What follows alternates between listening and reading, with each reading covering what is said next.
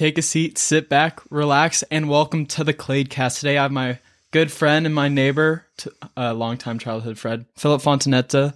Thank you for coming onto the podcast. Good to be here.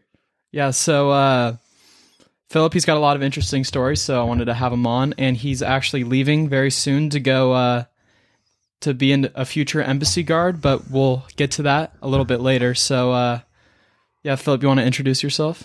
My name's Philip. Like he said, I'm his neighbor, and I've pretty much known this kid his whole life. Yeah, so Philip just came back home from Vegas, and he does a lot of shooting when he's there, and he's a very strong advocate for guns. I think you would say that you're a very strong advocate for guns. I would say so. Yeah, I enjoy our Second Amendment. I think it's very important that we have that, and yeah, it's a great topic. Yeah. Do you think that in California it's too strict of gun laws? Well, when you look at gun laws, you got to understand that you have to see the correlation between the gun laws and the rate of crimes. And California has some of the most strictest gun laws, but we also have some very high crime rates. Same thing goes for New York, too, when they have some very harsh gun laws. But in New York, they also have some of the highest crime rates. Yeah, I mean, I know that in other states that have a lot of gun laws, they don't have as much crime, especially in Texas. A lot of people, they have open and closed carry, I'm pretty sure. Mm-hmm. And their crime is a lot lower than LA or California or just all these states that have really strict gun laws. Well, when you have a fear of doing something to someone and knowing they might have a gun, you're probably not going to do it. Yeah, that's very, very true. Yes, it is. When you understand that Texas, they have some very harsh penalties for crimes, you tend not to commit them as much. Mm-hmm. And if everyone has a gun too, you don't want to commit crimes because you know you'll get shot. That too. I would not want to break into a house in Texas. No, you would not. Yeah, everyone's got a gun. Yeah, they're going to be excited if you break into their house. They're going to be, I get to use my Second Amendment rights. Yeah, that'll be something they've been waiting for. But yeah. Yeah, guns are important, but you also have to understand it's a big responsibility. I grew up with weapons in my house. Something that was always a big concern was if something happens with my parents' weapons and I were to get hurt or my siblings were to get hurt, then my parents are going to be held accountable. Do you think that there should be certain restrictions for guns? Because in most people, they're able to buy a gun at 18, but there's been examples of like mentally disabled people, like Nicholas Cruz when he shot I don't remember the name of the school that the school shooting was at, but he was mentally disabled and he was able to buy a gun. Do you think that was just a one chance thing, or do you think that was because there was a flaw in the system? Well, when you look at firearms, I think everyone, including the people on the far anti-gun and the far gun side, will agree that not everyone should have guns to the point where it's where someone is mentally unstable. I don't think anyone would want weapons in those people's hands. And when you have background checks, I think that helps enforce people from getting that don't really shouldn't have it. And do you think things like bump stocks should be taken away? Bump stocks are.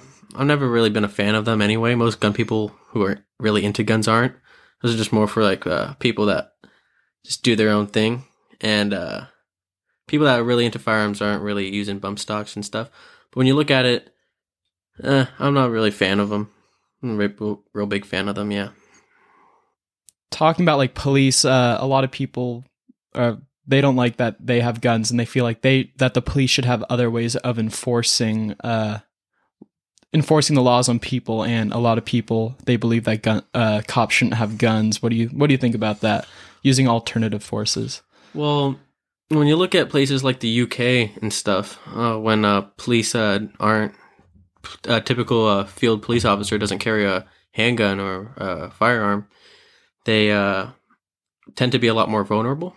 I can understand if you wanted to increase the level of training, the firearm training a police officer has. I think that'd be a very beneficial thing to do for police officers. Because when you look at the training, they have 6 months of most places have 6 months of police training, and only a certain section of that is firearm. I remember when one of my family members was going through it. It was not the biggest portion of it. It was pretty important that something they went over, but I feel their tactics, their mental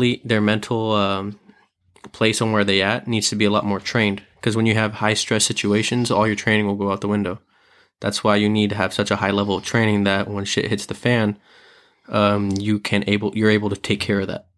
Now, do you think that when police are handling situations, would you say that most people or most police officers use like a good amount of force? Like a lot of people say that cops use excessive force, but a lot of people don't really know the situations or the background behind it. You coming from a background that has family in the police, you would know the most knowledge about the police and using different types of force on people. Well, that's one thing I think a lot more police officers should be training jiu-jitsu. Jiu-jitsu is such a beautiful art because you can learn how to, we call it the gentle art, because you can hold down someone without being able to hit them in the face. You can go for a takedown and you can hold them down without having to hit them in the face. I see these videos of police officers with batons hitting people 10 times, 15 times, and that's doing nothing but making the officer look untrained. Wouldn't you much rather see an officer, instead of hitting them 10 times with a baton, wouldn't you much rather see them being able to put them on their back and hold them down without being able to strike them at all? I think that would be much more beneficial for the suspect's family, the police officer, and the police department he's representing. I completely agree. I feel that if police officers have a lot more knowledge in that, it would stop a lot more confrontation, a lot more accidental deaths, or maybe not even accidental deaths, but just shootings because things got excessive or things got too out of hand. Things that could have been prevented from higher level of training. Exactly. Yeah. I look at that and it's upsetting, especially because I have put in a fair amount of time training on the mats and with police officers, with military members. And those are the people that are seeking the help on their own to make themselves better. When you look at it, jiu-jitsu is such a nice art because let's say if you're in a boxing match, there's weight limits and stuff, but if you're 140, you're probably not going to outbox the dude who's 180, 200 when there's over 40, 50 pound weight difference and higher up. But the beautiful thing about jiu-jitsu is that it was designed for the smaller man. The guy who kind of reinvented it or who re-established jiu-jitsu, Helio Gracie, he was only, I think, around 140. And he was tapping out giants. He was tapping out big macho men. And that's the beautiful thing about this art is that it's for the smaller person. And you can use it without having much strength. He had a disability where he would run up a flight of stairs and he'd pass out. Oh, jeez. Yeah, it was pretty bad. So then his brothers learned judo from a Japanese man who brought it over to Brazil. And his brothers started teaching judo in Brazil. And then one day, one of his brothers wasn't there to teach a private class. So Helio started teaching the classes, and he modified the techniques a little bit for his disability. And with that, it gave birth to what we now know as Brazilian Jiu-Jitsu, to how someone who's small can defeat a much larger opponent with proper technique. Simple takedowns, simple chokes, arm locks, stuff like that. Sweeps off your back, very important. Yeah, as a small person myself, you and me are both kind of smaller. I think jiu-jitsu, if I were ever in some sort of fight, that it would be good for me. Yeah, jiu-jitsu is a beautiful art. Me, myself, I've been in the advanced classes for over several years now, and just the stuff I've learned is crazy stuff you would never think about. Stuff from underhooking an arm to underhooking a leg and being able to sweep someone from a bottom position is such a beautiful thing. Yeah, and like me, I've been getting into UFC recently and learning a little bit from you about jiu-jitsu. Like helps me get a better understanding of UFC and watching. It's really not only the punches. If you have some good tackling or grappling techniques, you can win just by doing that. Yeah, well, when you look at if you've ever seen the first UFCs, it's not like how you see UFC today. The first UFC was a tournament. similar to like how a water polo tournament would be, or baseball or basketball tournament would be. You'd have two teams play against each other, and the team who would win would go on to the next, and all the way up to the semifinals and then finals. That's how the first UFC was. It was a tournament. So you had all these different martial artists. The guys at the first UFC were real smart. They got these guys, a karate guy, a boxing guy, a wrestler, a jiu-jitsu guy, and they just made them fight. The first UFCs were more skill against skill. Your taekwondo versus my jiu-jitsu. I did not know that. There were no weight classes, no time limit, no gloves. So we were bare knuckle fighting, and whatever happened. And who would often win those? Well, Hoist Gracie used jiu-jitsu, and he won the first tournament. He won first ever tournament? First UFC 1. You ever see how there's UFC 229, 230? They named those, and you go all the way down to the first UFC. And that was in, I believe, 1992. And that proved how efficient jiu-jitsu was, how a guy who was much smaller was able to defeat much larger and stronger guys. Jiu-jitsu, it's a really good self-defense mechanism. And I know it can also be used on the offensive. And for a while, you've been wanting to go into the... What are you wanting to be? Not military. The Marine Corps. Marine Corps. And so, like, your whole life, I've known you've always wanted to be in some sort of the branch of the military, the army. And I think it's really cool how you're going to, like, all this jiu-jitsu skill is going to hopefully pay off when you go there in 8 days, when you go for training. It's pretty crazy. When I leave in 8 days, yeah. The beautiful thing about the Marine Corps is they have their, they call it MCMAP, which I believe stands for Marine Corps, something with Marine Corps Martial Arts. And they do a variety of things from boxing to kickboxing, and a lot of it is grappling. And a lot of, from what I've seen, is jiu-jitsu. And I like to help people, and that's one of the reasons why I'm joining the military, is to help people who really need it. And I see them training jiu-jitsu, and that drawed me more into the Marine Corps than, let's say, the Air Force or the Army. Even though they do have that, but just the way the Marine Corps represents themselves, I believe that was for me. Yeah, I think the Marine Corps is going to be really good for you. You've been training a lot. I know that you said you kind of got screwed over. You want to explain that, how you kind of got screwed over by your recruiter? Oh, yeah. So I wanted to be a part of a special unit called Marine Recon. That was short for reconnaissance, and it's a pretty hard school to get into, but you can get a contract right away. So what I was told is that you're able to get a recon contract, which would basically guarantee you go to that school, and it'd be up to you if you wanted to finish it. So I was told there are contracts, and I said, okay, let's do it. And he said, there's only 2 spots left for recon. And I said, okay, I'm going to do everything I need to. I went medical screening, MEPS, the background checks, physicals, everything I needed to do. When I finally finished that, he's like, oh, they're not giving out recon contracts right now. And I was like, you told me there was 2 left. And is that because of COVID? No, it was in the middle of COVID. It was within the whole span of, I think, 2-3 weeks in the end of October. I think that's really unfortunate. But now you're going to be, you're doing an also very interesting job now, or you're going to be, and you're going to be in a U.S. Embassy Guard. Yeah, Marine Corps Security Guard is real cool. Those guys are, their posture and their physique is real straight. Whenever you see some Marines at the White House, that's what they are, it's the Marine Security Guards. They're the ones opening the door for the president, the first lady, all the high-ranking people of the political world that ever end up in the White House. And you see the helicopters that the president flies on. That's called Marine One. And there's always the Marine holding the door for the president as he walks on. And I think that's a cool job to do. Also going on to different embassies, protecting our U.S. soil in foreign countries. I think that's a real important job too. I think that's me, I wouldn't be able to do that. I think that'd be pretty scary, and you don't even know what country you're going to be deployed in, right? No.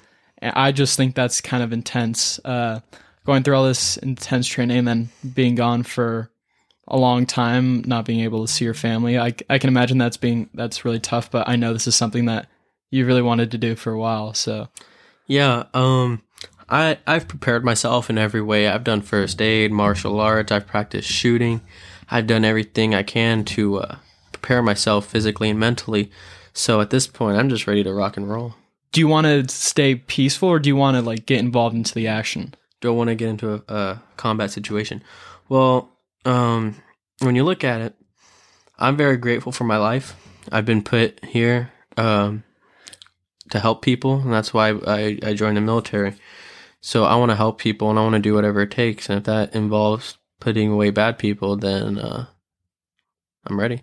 You were talking about to me before how you know that you're going to die eventually, so you want to go out in the most badass way possible. And I think that I think going out in a combat scenario, protecting the country is a pretty badass way to go out. Well, when you look at it, you have what's called the Medal of Valor. And most people that get it, or I would say pretty much everyone that has gotten it, don't do it for the medal. It's not for an award. It's not to be recognized. It's not to be famous. It's to help the man next to you. It's to be there, because when you're in the shit, all you got is the guy next to you. Mm-hmm. So when the people that do extraordinary things, they don't do it for the medal or anything like that. They do it to help the people that need it. And that's why I believe that I think the Marine Corps is for me. Now, you're about to go in 8 days. You're going to be in a really intense training. You're going to be going shipped down to San Diego. You're going to be going through a bunch of intense stuff. Are you ready for that? Do you think so? Well, we'll know when I get there. Do you know, like, if they surprise you whenever you get there, like, surprise you with any like military training or Navy training or there's always a shock when you get there. Why didn't I go to college? Why didn't I get a successful job? But people have said that. But there will be that shock factor. But I believe this is for me. So you embrace the suck and you move on. Yeah, and is there a reason why you chose to do this instead of going to a 4-year university? Well, like I said, I'm here to help people. I've been blessed with such a good life that I know it's my duty to help people whose lives aren't that easy. People that are truly oppressed. People that don't know what true freedom is like. I want to help spread my freedom because it's such a beautiful thing. I think that's a very good way at looking at life. I enjoy helping people. I've done everything from volunteering at churches to volunteering at different food drives and stuff like that. So helping people is for me. Yeah, I enjoy different things such as, like I said, helping people. And one thing that is really important is mental health, your mental state. A lot of people say, why join the Marine Corps? You're going to get PTSD. Why are you doing this? You can have such an easier life. And it's not, to me, it's not about having an easy life. It's not about that. It's about, I'm young, I'm in my prime, I want to do what I can. And now, are you planning on doing this for the rest of your life, or are you planning to use this as an opportunity to expand your future? Like, do you want to open a business or do something after this, after the military? Well, right out of high school, I did a year of culinary school, and I enjoyed cooking. I was very fortunate enough to go to a high school where there was a culinary program, and I did it my junior year, and I was going to be a TA my senior year to help out with the class because I liked it so much. And my teacher said, why are you going to be a TA when you can just take the year-long class instead of the semester-long class? And so I said, okay. And I signed up for the year-long class. And because I had prior experience and because I have such good communication skills, my teacher put me in a group with several special needs kids and helping them work through it, helping them with problems they had outside the class, becoming friends with them. That really opened my eyes to, like I said, helping people who really need it. And then taking things that I have for granted made me realize that it was not as easy as, life isn't as easy as everyone thinks it is. Now, what would you say to someone that argues that being in any of the branch of the military is not a good thing and you would be considered a bad person because you're killing people if you do kill someone? Well, when you look at it, the United States military is, how many countries are there? I believe around 180. No clue. I believe it's around 180, maybe to 190 countries in the world, individual countries that identify as a country. The United States military is in 120 of those as we speak. And what they do is they do everything from stopping terrorism to providing humanitarian aid. You're going to tell that the military is bad when the earthquake in Haiti happened, and we're going over there giving food, water, and recovering people who were trapped. Are you going to tell that to those people? What about the men that goes over there and fight radical extremists over there in countries that when they stop these very bad people to committing crimes, they would put these people, or I wouldn't even call them human, I would call them animals, because they put suicide vests on special needs children and putting them in. And they try to kill Americans. Not Americans, anyone. They put suicide vests on these kids and have them go in the markets and just do it. And you would see they'd be throwing it's illegal to be gay in those countries. And like I said, our freedom is such a beautiful thing that I want to help share my freedom. When men in those countries will help Americans, would be working with Americans, and then these bad people would show up to their houses when they're not there and would force their wives to tell them where their husband is. And when their wives refused, they would do everything from cutting off their breasts to killing their children, cutting off their children's arms. It's awful. It's an awful world that some people have to go through, and that's one of the reasons why I want to join, is to help stop that, to help share our freedom. Now, although these people are horrible, and in places like Iraq, Iran, they're doing all these horrible things to people, their ideas and views are not to what our beliefs are, and yeah, they do horrible things like kill, murder, they make people commit suicide with suicide belts. Can you see the side where people think it's wrong to force the idea of freedom, or the American version of freedom, onto other countries? Because some people may believe in other countries, they may have strong religious beliefs, or they may have just strong political beliefs that maybe something like communism is the correct way to go, or fascist dictatorship. What do you what would you say to someone that believes that is just wrong to force our ideas on them? Killing innocent people is not right. Like when I see that, it just upsets me when these people that don't do anything have their lives taken away, have these lives ruined. It's upsetting. And when you see that different countries, and we're not forcing our ideas. One thing that the American military does is we're not policing the world. When we go to Iraq and Afghanistan, we're not fighting Iraq and Afghanistan. We're fighting alongside with them. We're embedded with the Afghan soldiers. What we do is we'll train up a group or a unit of Afghan soldiers so that when we leave, they will know how to have their own set of skills. We will give them their skills. Everything from communication to radios to tactical skills to fighting. Everything that would be beneficial in a combat environment, we would give to them so that they'd be able to do it on their own and make their own home, because they don't have a choice. That's where they live. We have choices. We have freedoms. They don't. They have to fight to survive. And that's one of the reasons why I think that when people say the military is bad, people in the military are just there for killing, and they're wrong. We're not there just to kill. It's not about that. It's about helping the people that need it the most. And that's the way I look at it. Okay, now, so Donald Trump, he believed that we should build a wall to stop people from coming into our country because he believed that they were selling drugs and they were that all Mexicans were rapists. That's what he was saying, all the people that were crossing over. Do you think that the people that are trying to come into America, the ones, do you think that they should all be offered a chance? Do you think that they should be like given asylum right away, or do you think that they should be given asylum, or do you think that it's what Donald Trump's idea of like making sure that they come over slowly is working? Well, when you have a group of friends from high school and you invite them over, don't you want to know who's coming into your house? Yes. You don't just want random people coming into your house.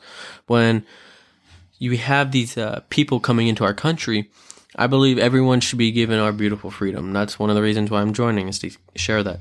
Our land is such a beautiful place that when these people try and come here, we need to understand who's coming into our country, why are they coming here, do they have bad intentions, do they have good intentions, how are they going to make a living for themselves? Because we don't want people coming here and panhandling, obviously. Mm-hmm. But I believe if they're good people, they can prove they're good.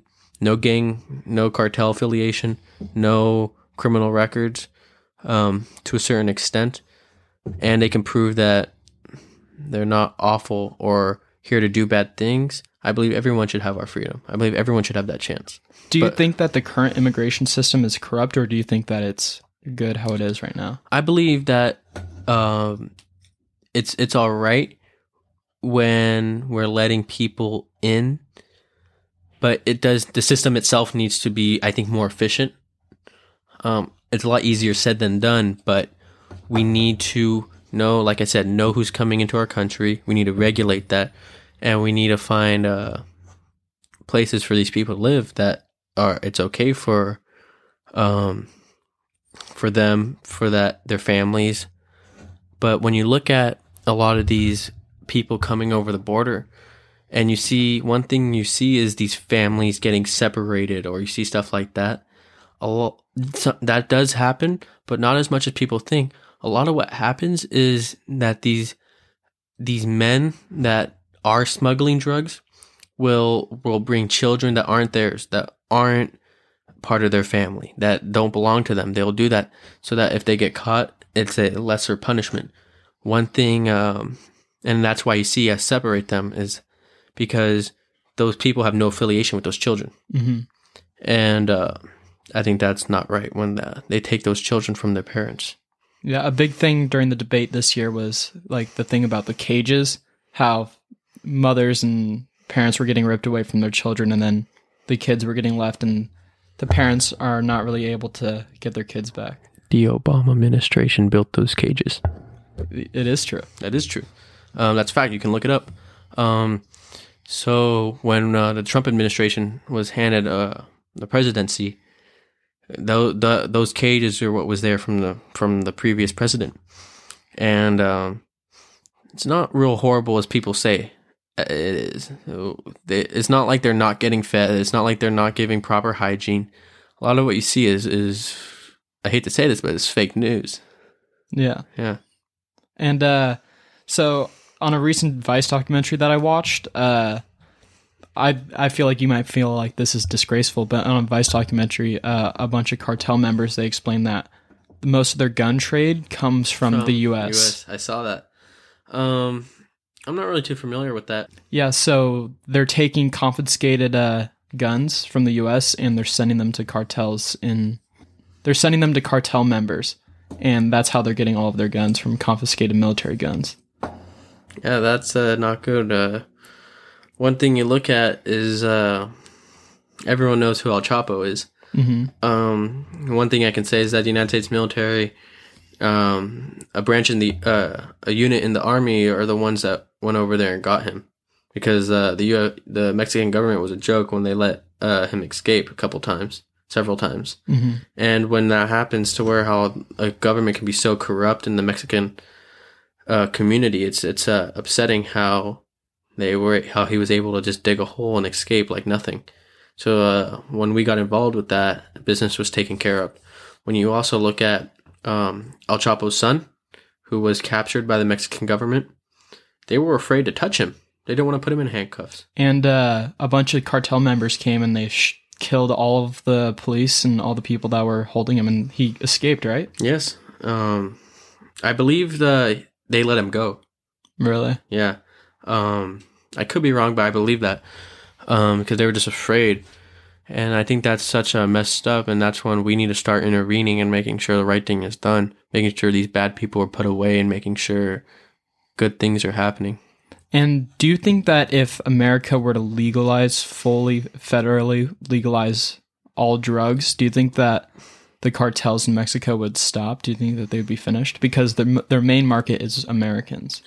That's a tricky question. Like when you look at California legalizing marijuana, the illegal crime or illegal selling of marijuana did decrease because of how you're able to get it legally. You're able to, if you're over 21, you're able to walk into a dispensary and buy it. That hurt the criminals on the streets a lot. So I would say yes, if it became federal, a lot of these cartel people that make their living off selling illegal drugs to Americans, they would, I think they would suffer. Yeah. Yeah, and for example, in Portugal, their whole country is federally legalized all types of drugs, and most of the illegal trade there has diminished. Or, well, obviously hasn't diminished, but the amount of crime and the amount of overdoses because of that has been lowered because all of it's legal. And in America, just recently, it's either Ohio or Oregon, yeah. They legalized all drugs, including heroin, which is pretty crazy. Yeah, that's crazy in my eyes. I don't know how that bill passed. But yeah, I believe that the Mexican cartels will suffer if we legalize it. So yeah, I think that making things decriminalized stops a lot of the crime that happens. And I think that it's kind of good that now there was a drug on wars when Reagan was in president, but I think it's good that America is starting to loosen up on all this, because I feel that if we loosen up, then we'll actually win the war on drugs by just allowing all the drugs, because it just stops the crimes and more of the overdoses. Although I think that the opioid problem is still really bad, and OxyContin, they just got sued for a couple $1 billion for I saw that, for overselling it because it was causing the opioid epidemic. Yeah, a lot of these people that would think they need these pills and stuff, but in reality, it's not. It's a pill. A pill's not going to help you. That's not going to do it. When you look at these people, a lot of them might be overweight. They might have problems, but those are problems that can be fixed on your own. Someone that I listened to on a podcast, he said discipline equals freedom. If you discipline yourself, you'll feel a lot better about it. No one's going to force you to better yourself. No one's going to force you to get off the couch and do it. You have to want to get it. So once you start incorporating discipline into your life, you'll realize that you'll have a lot more freedom. This, unfortunately, we have to wrap it up. We reached our time. It went pretty fast, I would say. Thank you for coming on. It's going to be really sad that you're leaving for so long. You're going to be shipped away. Yeah, you're going to be gone. It'll be all right. I'm happy to help people. I'm happy to get my journey started, and yeah, it'll be a good time. Yeah. So thank you everyone for listening and everyone for watching. The podcast is now coming out every single Friday, so make sure to stay tuned every single Friday. Thanks again. Goodbye, everyone. Have a nice rest of your day.